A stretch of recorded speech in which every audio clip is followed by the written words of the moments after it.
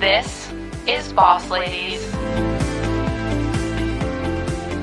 So I'm so excited to welcome Dr. Wendy Suzuki onto Boss Ladies because she is such a boss lady. She's a professor of neuroscience and psychology in the Center for Neuroscience at NYU, and she actually was recently appointed Dean of the Arts and Sciences School at NYU, which is phenomenal and so cool. She has researched the brain-changing effects of exercise, and there's actually a TED Talk, which was the second most viewed TED Talk in 2018, so everyone should go watch it. She also has a phenomenal book, which everyone should go get, which is called Good Anxiety: Harnessing the Power of the Most Misunderstood Emotion. So I have the book here. You can see it, and you should all go check it out because if you're anything like me and you have anxiety, it is very exciting to know that there is a way to actually use it for good. So highly recommend checking it out. But yeah, for today's episode, we talk about good anxiety. We talk about how we can actually turn bad anxiety into good anxiety and use that for our own benefit, especially as boss ladies in the workplace, some strategies that we can use when kicking off a meeting or being in a meeting to most effectively maximize our brain potential and also reduce anxiety. We also talk about exercise and, like I said, the sort of brain-changing effects it can have. Her mentors, we talk about her career journey, as well as just advice she has for boss ladies and the next generation of boss ladies. And she's such a boss lady. This was such a fun interview, and I am so excited to share it with you all. So I am so lucky to have Dr. Wendy Suzuki on Boss Ladies today. Thank you so much for taking the time to come on the show. Sure, my pleasure. So why don't you start by telling us a little bit about your career journey that sort of has led you to NYU? Sure. So it was a pretty, traditional journey. There was a very, very specific day that I decided that I wanted to be a neuroscientist. And that was the very first day of my freshman year. I was a freshman at UC Berkeley, and I had signed up for a freshman seminar. And just by the title, so you just choose the topic that sounds interesting. And so the course that I took was called The Brain and Its Potential. Like, oh, that sounds interesting. I don't know anything about the brain. And I walk into this classroom. There's only, 15 undergraduates and this full professor. Her name was Marian Diamond. And I didn't know at the time, but very, very prestigious scientist, award-winning teacher. And she starts telling us about how the brain is so extraordinary and how it was defining everything about us and how we saw the world and how we felt about the world and how we laughed about the world was all defined by our brains. But then she had this hat box on the desk in front of her, and she very slowly and dramatically opened that hat box, and with her gloved hand, she pulled out a real preserved human brain, to the awe of all of the freshmen in that class. I mean, nobody had seen a real human brain, and there it was right in front of us. Wow. And so, talk about a memorable moment. So that seared into my memory. And I just thought, I want to study that. I want to understand that. And in particular, she told us about how she studied how the brain can change and grow in response to the environment. It's called brain plasticity. That's the most interesting thing I've ever heard in my whole life. Now I really want to study. And that was just the first day of my freshman seminar. So I left going, okay, I want to be her. I want to study what she studies. I want to be just like her. And so I finished my undergraduate. I worked in her lab, of course. I went to graduate school, studying a particular form of brain plasticity, kind of a very common form called long-term memory. It's the most common form. It's something, the environment, some teacher asks you to learn something, and you learn something, your brain actually changes. And then from there, I went to graduate school and postdoc, and I got my job at NYU in 1998. So pretty traditional path, but a very kind of started with a bang that first day of my freshman year. And you have sort of talked to me a little bit when we had our previous chat about how you sort of have made a pivot from, staying in that lab and studying, working in the lab and continuing to study versus teaching and writing. Can you talk a little bit about that? Sure, sure. So, I became a neuroscientist because I've always loved teaching. And so, Marion Diamond was just this extraordinary teacher. So I thought, I want to learn how to do that. She was an extraordinary scientist that studied the brain, and I wanted to do that. And so, it takes a while to learn how to do that well. And so I focused the first, which is what you're supposed to do when you're an academic. You're supposed to do good science, do great science, be a great teacher. And I focused on that for, the first 10 years, got that under my belt and really feeling good about that and starting to ask some really interesting questions. But something caught my interest kind of in the middle of that process. I was working so hard to try and get tenure because in academia, you get 6 years to prove yourself. Mm-hmm. And then after 6 years, you say, here's what I did. And you wait for all your colleagues to judge you and either say, you can join the club for the rest of your life. That would be great. Or we fire you and you have to leave in humiliation. So, no big deal. Just a little bit of stress and anxiety, if you will. A little bit of stress. So, and yes, I was stressed and I absolutely did not use the right approach, which was just put my head down and work hard all the time and only work. Mm-hmm. And don't cook, don't go to Broadway shows, don't make friends. And so that's what I was trying to do. I mean, I had a great lab life and we had a great group of people in the lab and that was fun. But I was eating takeout all the time and I was kind of comforting myself with all the amazing food in New York. And suddenly I turned around and I had gained 25 pounds. Oh no, what am I going to do? And I didn't have any friends. And I was actually kind of unhappy, mm-hmm. actually really unhappy if I was being honest. Mm-hmm. And so I had this wake up call when I went on a river rafting trip. I gave myself a vacation and I went by myself because I had no friends. So I went on this river rafting vacation by myself, but there were lots of other people there. Mm-hmm. And I found myself in this beautiful location, Peru, the Cotahuasi River. And I was the weakest person on the whole trip. I mean, there were 16-year-olds that had better upper body strength than I did. And so I shamed myself. Nobody said, Wendy, you have terrible upper body strength. I would hope not. Oh my God, I have no upper body strength. And everybody else is in much better shape. And so, okay, can't have that. So I came back and I said, I need to get into shape. I really want to lose this weight. And I went to the gym and I started working out. And luckily I found that I loved going to these exercise classes, probably because the first exercise class that I went to, my body said, thank you. I've been waiting for you to move your body and we're going to make you feel really good about that after your workout. And I felt so good after that workout. And it was an aha finding moment. Something that was really, aha moment. And so fast forward a year and a half, I had lost the 25 pounds, feeling so good. I became a gym rat and I found all the classes that I loved. And I remember this day sitting in my office, writing a grant, which is usually just a terribly difficult thing mm-hmm. to do. It's hard, it's stressful. And this thought went through my mind that had never gone through my mind before when writing a grant. And that thought was, gee, grant writing went well today. And I thought, oh my God, that has never happened before. What's going on? This is a weird day. Maybe I'm just, lucky. It's a good day. Mm-hmm. Once in a lifetime, you could have one day where you feel like you wrote well.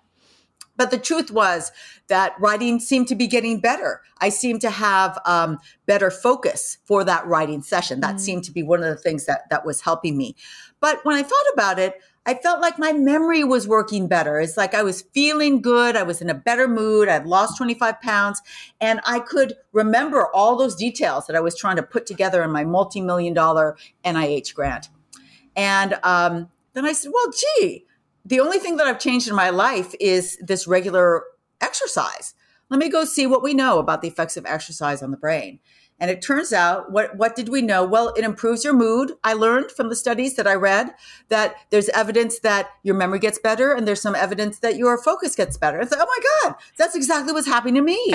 But there were a lot of details mm-hmm. that still weren't there, like how much do you need? Mm-hmm. What if you're low fit? What if you're mid fit? What if you're 20? What if you're 60? Mm-hmm. What are the differences?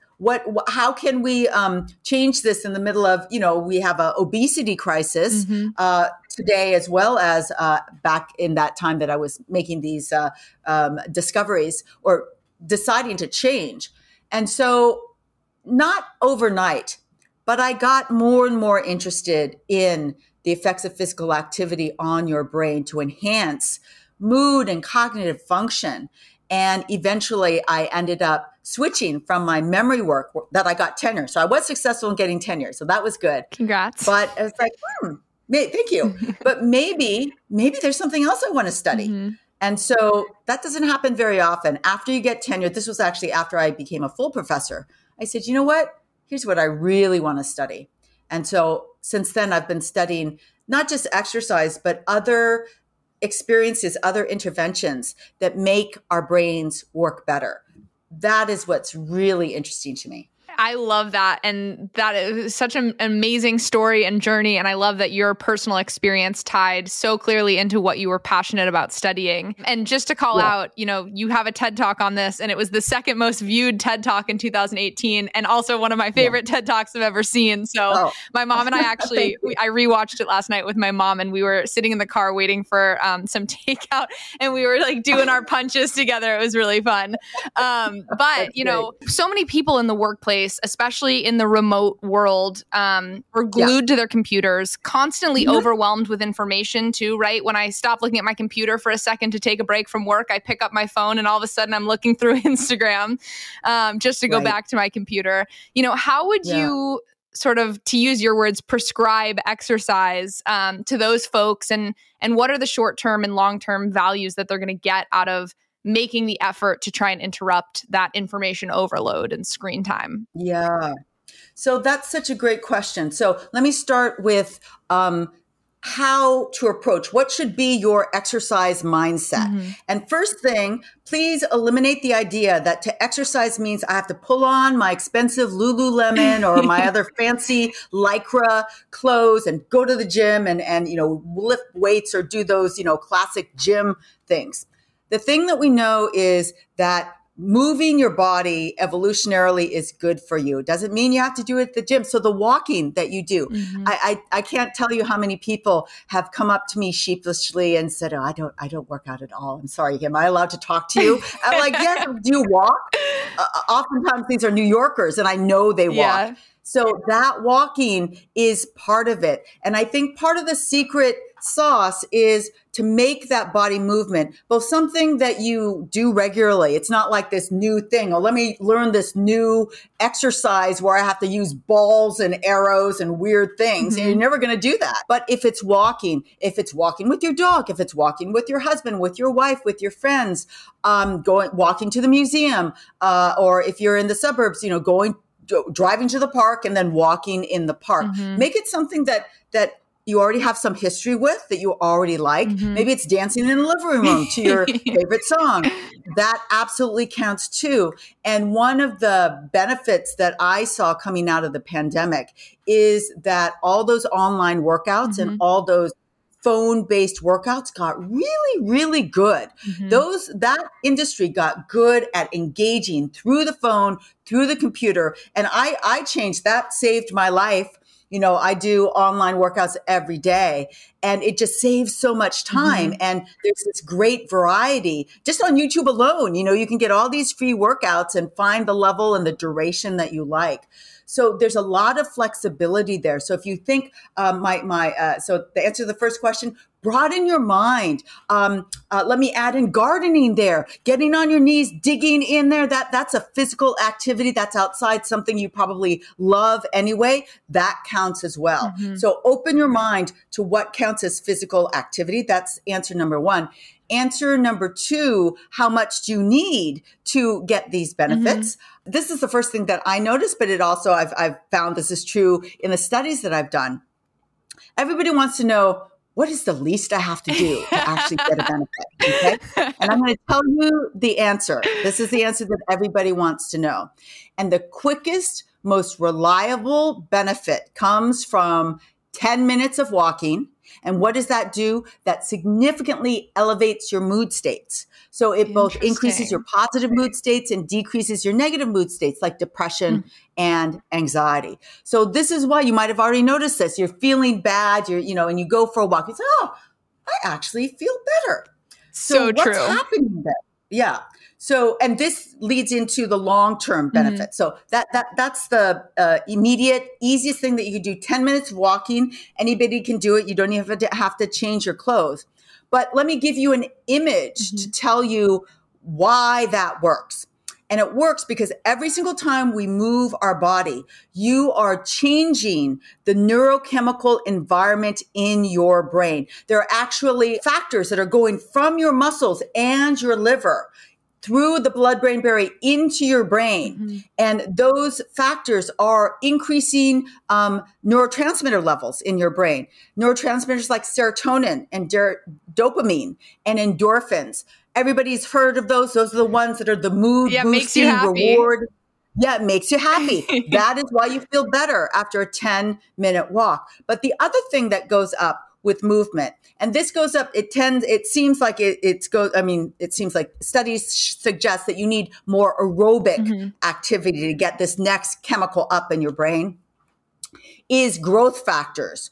Growth factors are really important because those are the factors that will work to change the actual anatomy of your brain, either growing new brain cells in a brain area called the hippocampus, if you continue this for long term, or growing new synapses in your prefrontal cortex, important for focusing your attention. So the image that I want to leave everybody with is that every single time you move your body, you're giving your brain this wonderful bubble bath of neurochemicals. That's what helps wake me up in the morning to do my workout. I want to give my brain that bubble bath. And that short bubble bath, 10-minute walking, is going to increase that dopamine and make you feel better.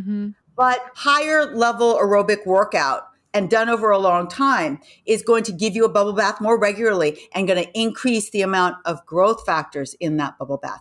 That growth factor, that's what's going to go to your hippocampus and grow brand new brain cells. Now, this is your long-term memory area. I'm visualizing everybody out there. How many of you out there listening to this wonderful podcast want brand new shiny hippocampal cells in your hippocampus? I mean, I definitely do. I do.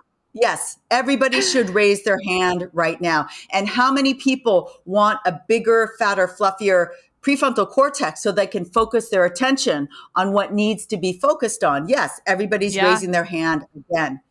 That is why everybody should be interested in how to get more physical activity into their life, because it has a direct effect on how big and fat and fluffy and happy your brain is. That's the easiest message that I have to give to everybody, and is literally my motivation to work out daily. Can that also help heal with, if you've had incidents or impact to your brain or anything like that? Is Absolutely. That what helps fix that long term? Yes, absolutely. Amazing. And of course, I'm not a clinician, so please check with your doctor. Of course. But, stroke victims, cancer victims. I've worked with traumatic brain injury groups at the NYU Medical Center. All of that, getting them, those kinds of patients to move more. What does that do? It makes you feel better. Yeah. It increases neuro growth factors in your brain. That is very, very helpful generally for healing, but specifically we know those effects on the hippocampus and prefrontal cortex. That is amazing. And thank you for sharing that. I want to sort of pivot because you have some amazing work as well on anxiety and how we actually have good anxiety. So I guess my first question for you is, can you differentiate for us good anxiety versus bad anxiety, and how should our actions change accordingly? Let's start with the thing that everybody knows, bad anxiety. That is the annoying anxiety we all have. We've all felt multiple times during this pandemic. What is it? Let me give my simple definition. My simple definition of anxiety is that feeling of fear and worry that typically comes in uncertain situations.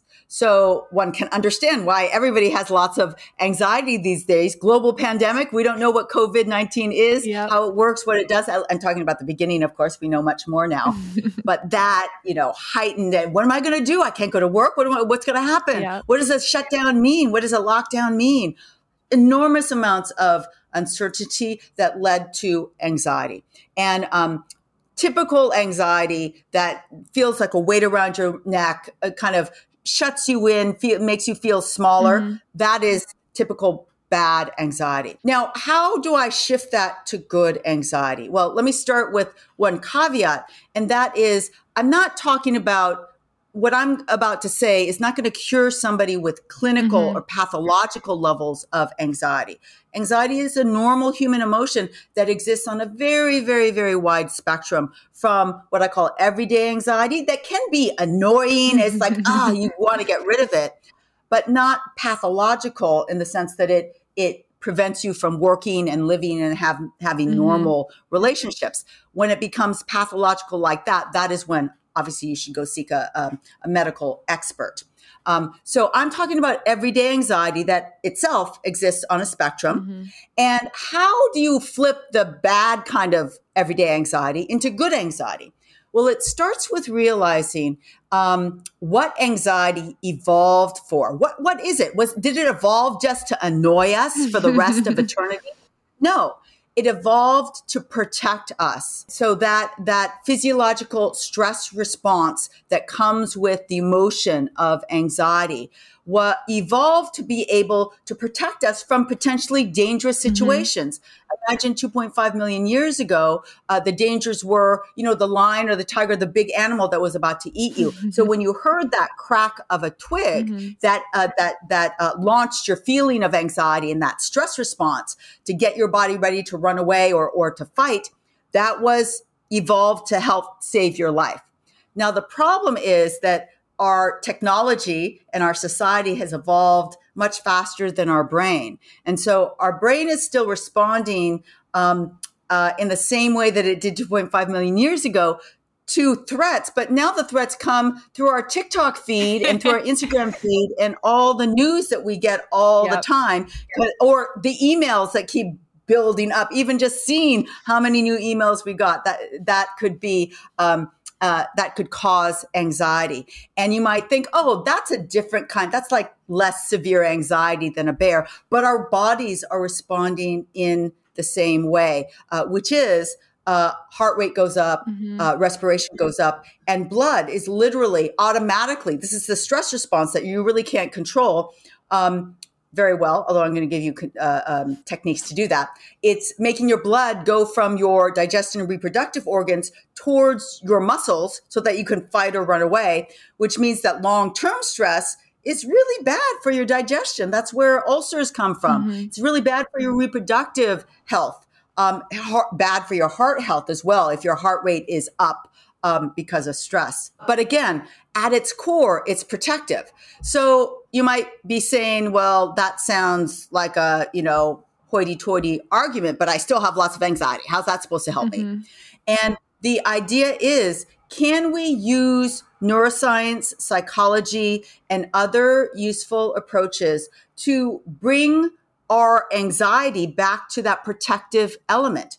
There's something good in there, evolved to help us. Can we find that? Can we kind of channel it and strategize to use that response that we're always going to have? If somebody tells you they're going to get rid of all your anxiety, do not believe them. It's part of the natural human emotional system. But what I'm trying to do in my book, Good Anxiety, is to kind of do a karate chop jujitsu move on your bad anxiety and find that protective element. And so that's the core of the book. That is kind of the strategy at the core of this book, Good Anxiety. Everyone should go read it. It's phenomenal. And I'm curious. So you just sort of outlined and highlighted how we take bad anxiety and shift it into good anxiety. I'm curious if gender has played a role at all in your research, and are there different ways based on gender that we should be channeling and harnessing sort of our good anxiety? That's a really good question. So Yes, there are differences in the levels of anxiety. In women, tends to be higher than in men, but both get it. Mm-hmm. It's not like it's really big, but there are historical differences in the kind of stresses and the kind of anxieties that women go through versus men. And what I did, I haven't tried to understand the brain differences. What I've tried to do in the book is give approaches that work across the board, Mm-hmm. man, woman, whatever situation that you are in, to give you approaches that work. For example, my top two, the most common question people ask me about the good anxiety topic is, I just need help right now. What can I do? So what are the tools in your toolbox? And so my two go-to science-based tools to decrease your level, your kind of volume of anxiety, which is my first step. So let me go over my 3 steps of getting to good anxiety. First, I define what good anxiety is. Let me give you my 3 steps. Step number 1 is turn the volume down. Learn how to turn the volume down on your anxiety. And here are my 2 go-to approaches to turn that volume down. Approach number 1 is to use your breath. Slow, deep breath meditation. And you've heard that before, but I'm going to tell you the science behind that. So meditation is kind of deep breathing is the oldest form of meditation. Why? Monks thousands of years ago understood that could really calm you down very effectively. It brings you into this calm spot. So why is that? Is there a science reason behind that? Yes, there is.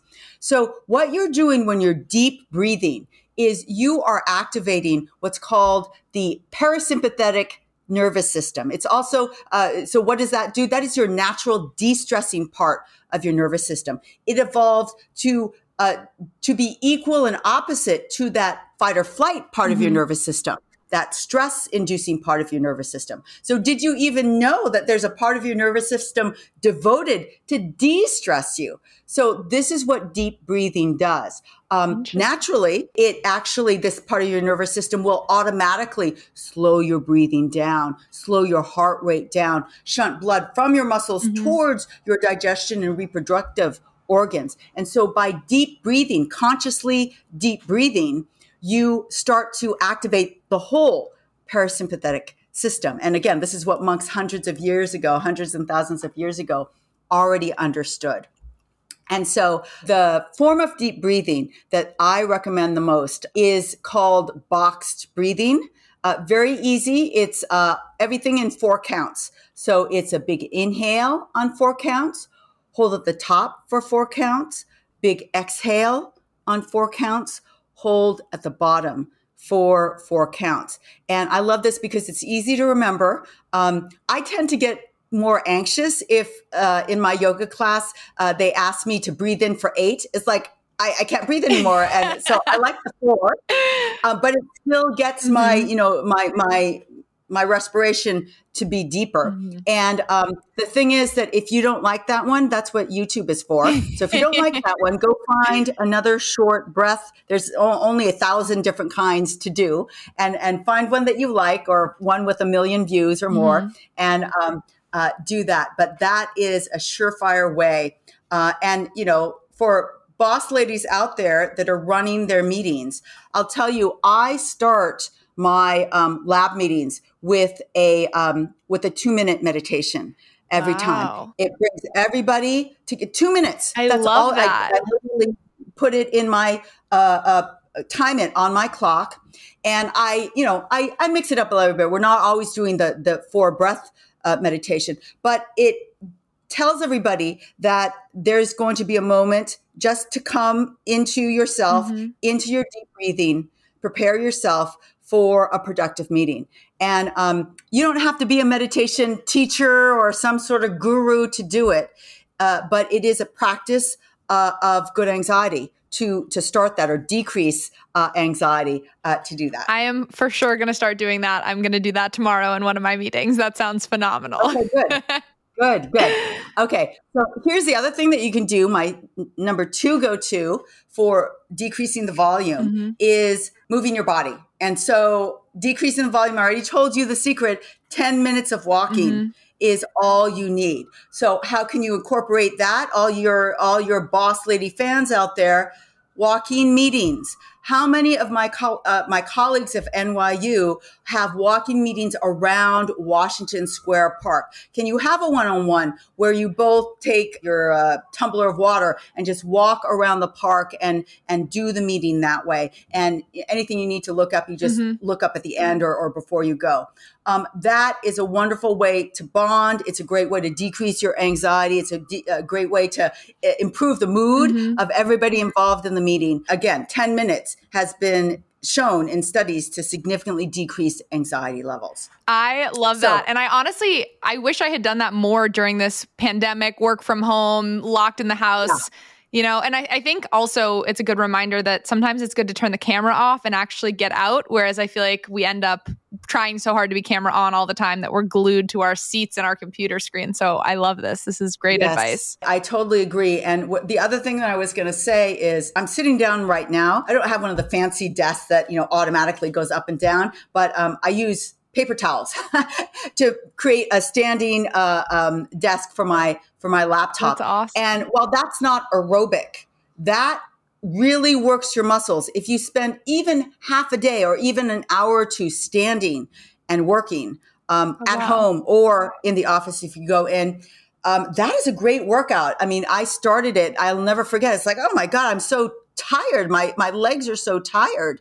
But of course you get used to that. But you notice how much, you're using your muscles. So Wendy, you talk a lot about obviously how exercise can help the brain. Should we be doing cardio or should we be doing weightlifting, and which is going to provide more value when it comes to maximizing the effects of exercise on the brain? So here's my answer about what should you do in exercise. We know the most about the beneficial effects of aerobic activity, anything that gets your heart rate up. That includes power walking, so it could be in the walking genre, but you do want to get your heart rate up. And the answer for weight training is that pure weight training, I mean, there's nothing. If you're weight training hard, your heart rate is going up, not as much as if you're in a spin class or something. So the results of weight training on cognitive improvement have been a little bit mixed, but that's because there's not as many studies there. And so it could be that weight training is as good as it gets your heart rate up. I actually love to combine cardio and weight kind of workout because I get that resistance for my muscles. And I kind of make my cardio harder with those darn weights. I never say, oh my God, you're just doing weights. Terrible. Don't do that. Keep doing what you're doing. That is using your body, and just try and, add in and be creative about other ways that you can bring exercise into your life. I think that this is all so helpful and such great strategies that everyone can use in the workplace. I want to jump topics a bit to talk about mentorship, because you actually at the beginning mentioned one of your mentors, Marion Diamond. And, I think it would be helpful to hear what she did that helped you so much, and any advice you have for other people who are trying to mentor the next generation of boss ladies. Yeah. That's such a great question. So I've thought about this a lot, and I had lots of classes with Professor Diamond, and I got to work in her lab, and I just was such a big admirer of her. And as I said, I just wanted to be her. I wanted to be that kind of scientist and that kind of teacher. And so I had this wonderful role model. And then you could say, oh, so you kept in touch and you sent Christmas cards to each other for the rest of your life. And the answer was no, I didn't. I took in all of that. I'm like, okay, I have my direction. I went off to graduate school. I did contact her again when I was a postdoc because I got the Cal alumni, UC Berkeley alumni magazine. She had been chosen alumna of the year. And at that postdoctoral level, I realized that, yes, she gave me that first model, but she did something even more profound for me that I took me years to realize, which is she protected me from the fear that there weren't that many women in science, and therefore you should be scared that you won't be successful. That thought never entered my mind for a long time. And you could say, well, gosh, she wasn't very observant, was she? Because there are not a lot of females in science. But, you know, I had this kind of larger than life role model, and it took me, of course I realized, and it is an issue. But during those formative years, it was like, I didn't have to worry about that. That was like a no worry situation. And I wrote back to her, and I told her that I realized this later on, and you know, she wrote back, and it was really, really lovely. And then I finished my postdoc. I got my faculty position. I got tenure, and I went on I did the Moth Radio Hour talk. And I mentioned Professor Diamond in that talk. And soon after I gave that talk, it went on the radio, and I got a phone call from a documentary filmmaker who said, "You don't know me, but you need to be in my documentary film."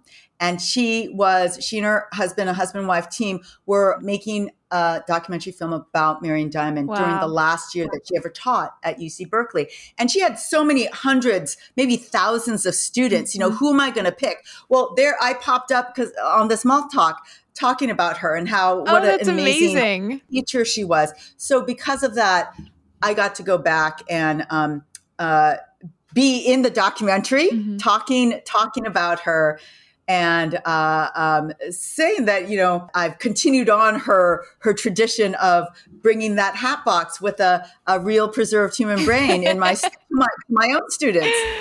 And of course, I tell them where it came from. And so then I got to 30 years later, this was now 30 years later, got to reconnect with her. So that's went wonderful. and had lunch with her and her husband. And it's been a learning process. So my lesson is that there are so many ways to mentor the next generation. You can spend time teaching them stuff. So Marion spent time teaching me stuff when I was an undergraduate, but she continued teaching me stuff even when she wasn't directly teaching me stuff long after, as I started to realize how hard it must have been for her as the first female PhD in anatomy, in neuroanatomy that UC Berkeley ever gave, ever was to her.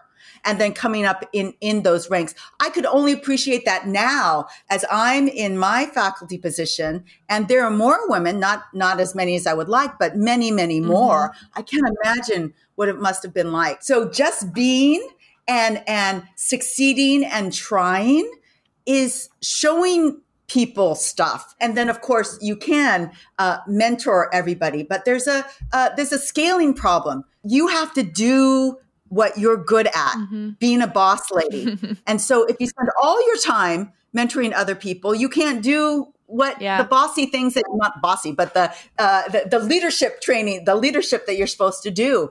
So that was very comforting to me when I realized how much she gave me. And, you know, they estimated there are like 65,000 students that she taught in person over her career. All of them got what I got. Yeah. So it's very powerful to realize. No, I love that. And I love what you said about how she sort of had shielded you from this idea that there weren't many women around you. So you could just stay focused on achieving your goals and not thinking about that. What has it been like working in such a male dominated space? I mean, that's what led to helping start this podcast, right? Is navigating that. So, you know, what has that been like for you? And do you have any advice for others navigating that situation? Yeah. You know, I think that you find who your tribe is. And often my tribe includes lots of other boss ladies, lots of other females, but there's also great males out there. And it's about learning how to navigate in the world. And there's lots of different people, you know, not that every woman is going to be, you know, part of my tribe. But you get really good at finding who that is, and that support that you build up, and you spend your time getting to know So I'm sure you know that as we go up in the ranks, our time gets more and more and more valuable. Yeah. And so, but giving that time to building those relationships with your tribe, that group of people that are going to support you. And I'm not saying they all have to be women. In fact, they should be both women and men. But I found a lot of comfort and friendship and great advice from those women friend members that I've found over the years. But it's also about learning how to navigate those difficult conversations and those difficult situations as boss. You are the example. And so if you let people badmouth other people, whether they're men or women, or you do it yourself, that is what's going to be modeled. So what are you modeling? Mm-hmm. It's back to, I just love the way that Marion was always so positive. She never said one word about, let me tell you about what it's like to be one of the only women in these departments. It was always about the ideas and the science and the next question. And I just love that. It transcends gender. It for our field. Yeah. That was part of the inspiration. So what does that feel like for you? And can you focus on that thing that kind of unites? I don't care whether you're a man or a woman, but you want in your company, for your company to succeed, for you to have a great product, whatever that goal is. Can you unite behind that and build a team that way? Is how I've started to think about it. And I'm still a student of that. I'm still learning, but I've also learned a lot. I've also come a long way. Yeah, absolutely. And that's such a powerful and thoughtful approach. And, this has been such an amazing conversation, both from your educating us on how the brain works and how we can maximize it, and also sort of how that's, played so many different roles throughout your career and your journey. My last question for you, and this is my favorite question I always ask in every interview, is what do you feel is one of your greatest accomplishments? I think one of my greatest accomplishments is my friend and family network that I have, that I've built up. And I think I appreciate it because it wasn't so good, at some points during my life. And for example, in that period where I'd gained 25 pounds and I was just trying to work hard, not a lot of friends, not a lot of support there. But I learned my lesson. I learned from that experience. And so I've really explicitly said, this is so important to me. I'm a good worker and I'm a good person, or I'm a better person because of these wonderful relationships that I have. So that's what I'm most proud of. That is an amazing answer. And thank you so much. Your passion for your work and everything has been sort of contagious, your positivity. So thank you for taking the time to be on Boss Ladies. You are so welcome. This was so much fun. Thank you for having me. Thanks for tuning into this week's episode of Boss Ladies. Check back next week for a new episode. Visit us at www.bossladiespodcast.com for more information about the show, or follow us at Boss Ladies Podcast on Instagram. Rate, like, and follow the show on all of your favorite podcast platforms.